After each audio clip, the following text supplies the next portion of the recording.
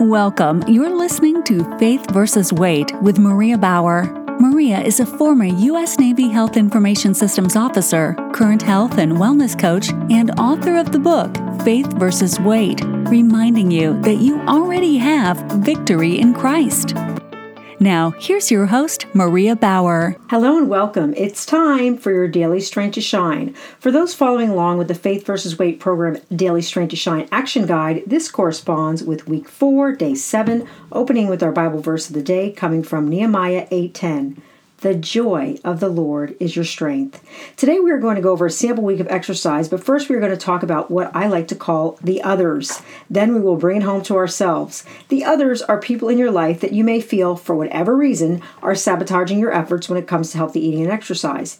As you start making healthier choices, others may get defensive about their own behavior. They take it personally and sometimes subconsciously try to sabotage your efforts. Unfortunately, since others have failed at weight loss in the past, watching someone else succeed brings up a lot of unresolved issues. You can easily be blamed for their insecurities. You may question yourself and once again get caught up in everyone else instead of focusing on God. This is just another form of distraction, keeping you from doing your Father's will.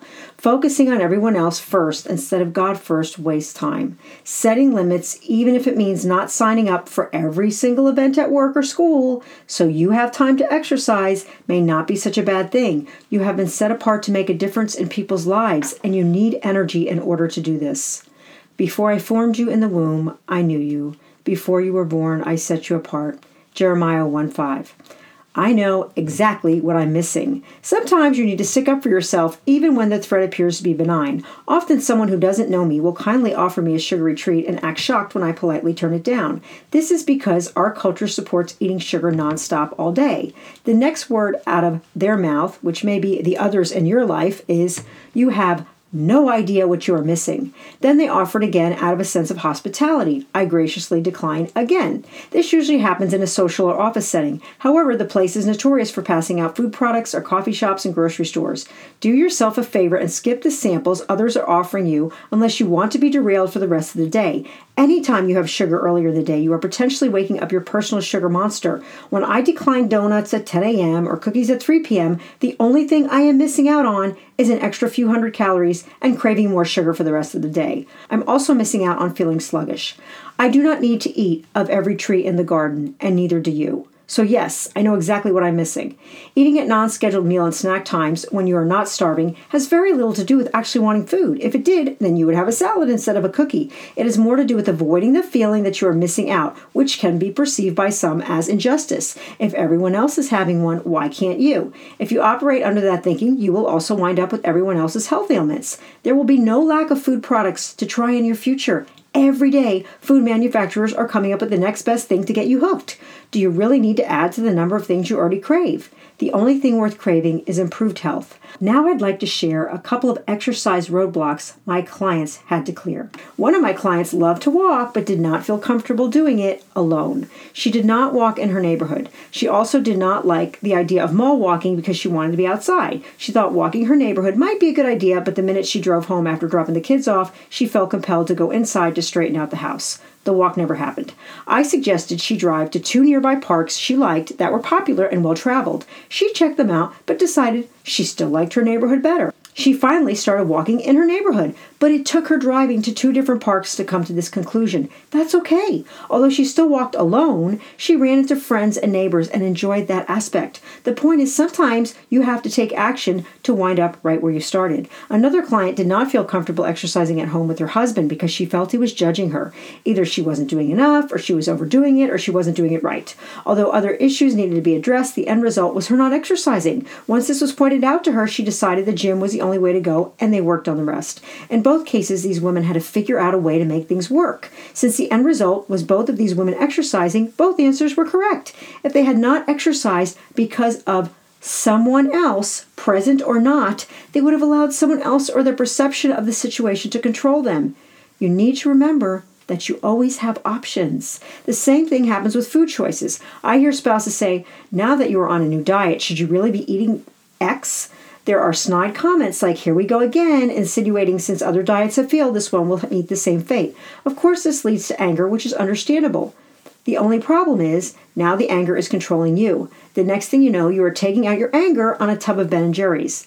Is the person inciting you really the one you want in charge of your body?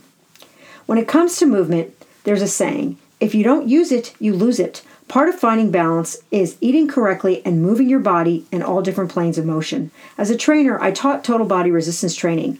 I recommend a class or an app that works your total body, emphasizing low weights with high reps. Include a warm-up in the beginning and gentle flexibility stretching at the end. For daily movement, move all day. No more than 30 minutes of sitting at a time. Pace when you are on the phone. Take the stairs to a bathroom on the next floor. Use a pedometer app. Do whatever you need to do to keep moving. Try walking meetings. Beginner cardio. 3 to 4 days per week, 30 to 45 minutes of steady state aerobic cardio. Yes, walking counts at a brisk pace. Bike, swim, jog, Zumba, whatever. Almost every piece of equipment at the gym shows aerobic and anaerobic heart rate zones. Stay aerobic. Once you have a cardio baseline and have been doing it for 30 days, then you can add intervals. You can speed up every 5 minutes for 1 minute. When that gets easy, speed up after every 3 minutes for 1 minute. Do this no more than 3 days a week. Yoga does not count as cardio. Boxing and kickboxing count as interval cardio. Review the Make Your Move section in week 3 for best exercises for your body type in the book, Faith vs. Weight, Magnifying the Glory of God. Resistance training, minimum 2 days per week. Incorporate some type of total body resistance training. Look for high repetition with low weight workouts. If you enjoy yoga or Pilates, this can count as your 3rd resistance day. Flexibility. You don't have to take a yoga class, but you need to stretch daily. Do a quick stretch after workouts. At the end of the day, hit all your muscle groups. Some studies show that stretching can also increase melatonin levels that will help you sleep. Press for time. Combine resistance and interval training. Try riding a bike while using small weights. Do high reps of different arm movements on a stationary bike while in your aerobic zone pedaling.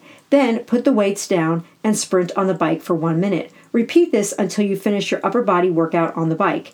After you are finished with the bike, do core work, lower body moves, and stretch. This is an efficient way to be done with both resistance and cardio interval training. If you do intense circuit training, keep your other cardio days easy. You don't want intensity more than 3 days a week. A sample week might be Monday, 30 minutes interval on the bike. Tuesday, resistance training, low weights with high reps, total body training. Wednesday, 30 minutes interval on an elliptical. Thursday, resistance training, Pilates. Friday, 30 minutes interval, choice, swim, walk, jog, box, Zumba, whatever. Saturday, resistance training, power yoga. Since this is a 3rd one, you can do yoga as your choice.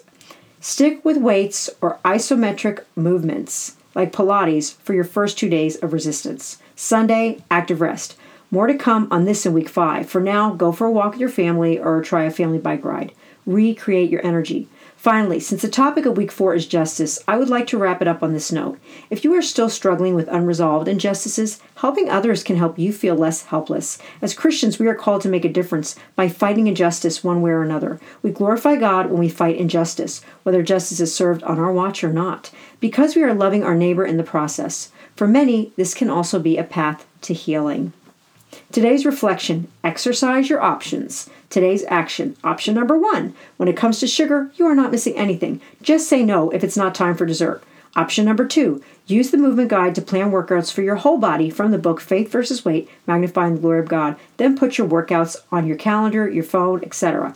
Option number 3, make a difference. Is there an injustice you are called to help others heal from? It may also help you heal in the process. Thank you for listening to Faith vs. Weight, reminding you that you already have victory in Christ. Consult your physician before starting any weight loss or exercise program.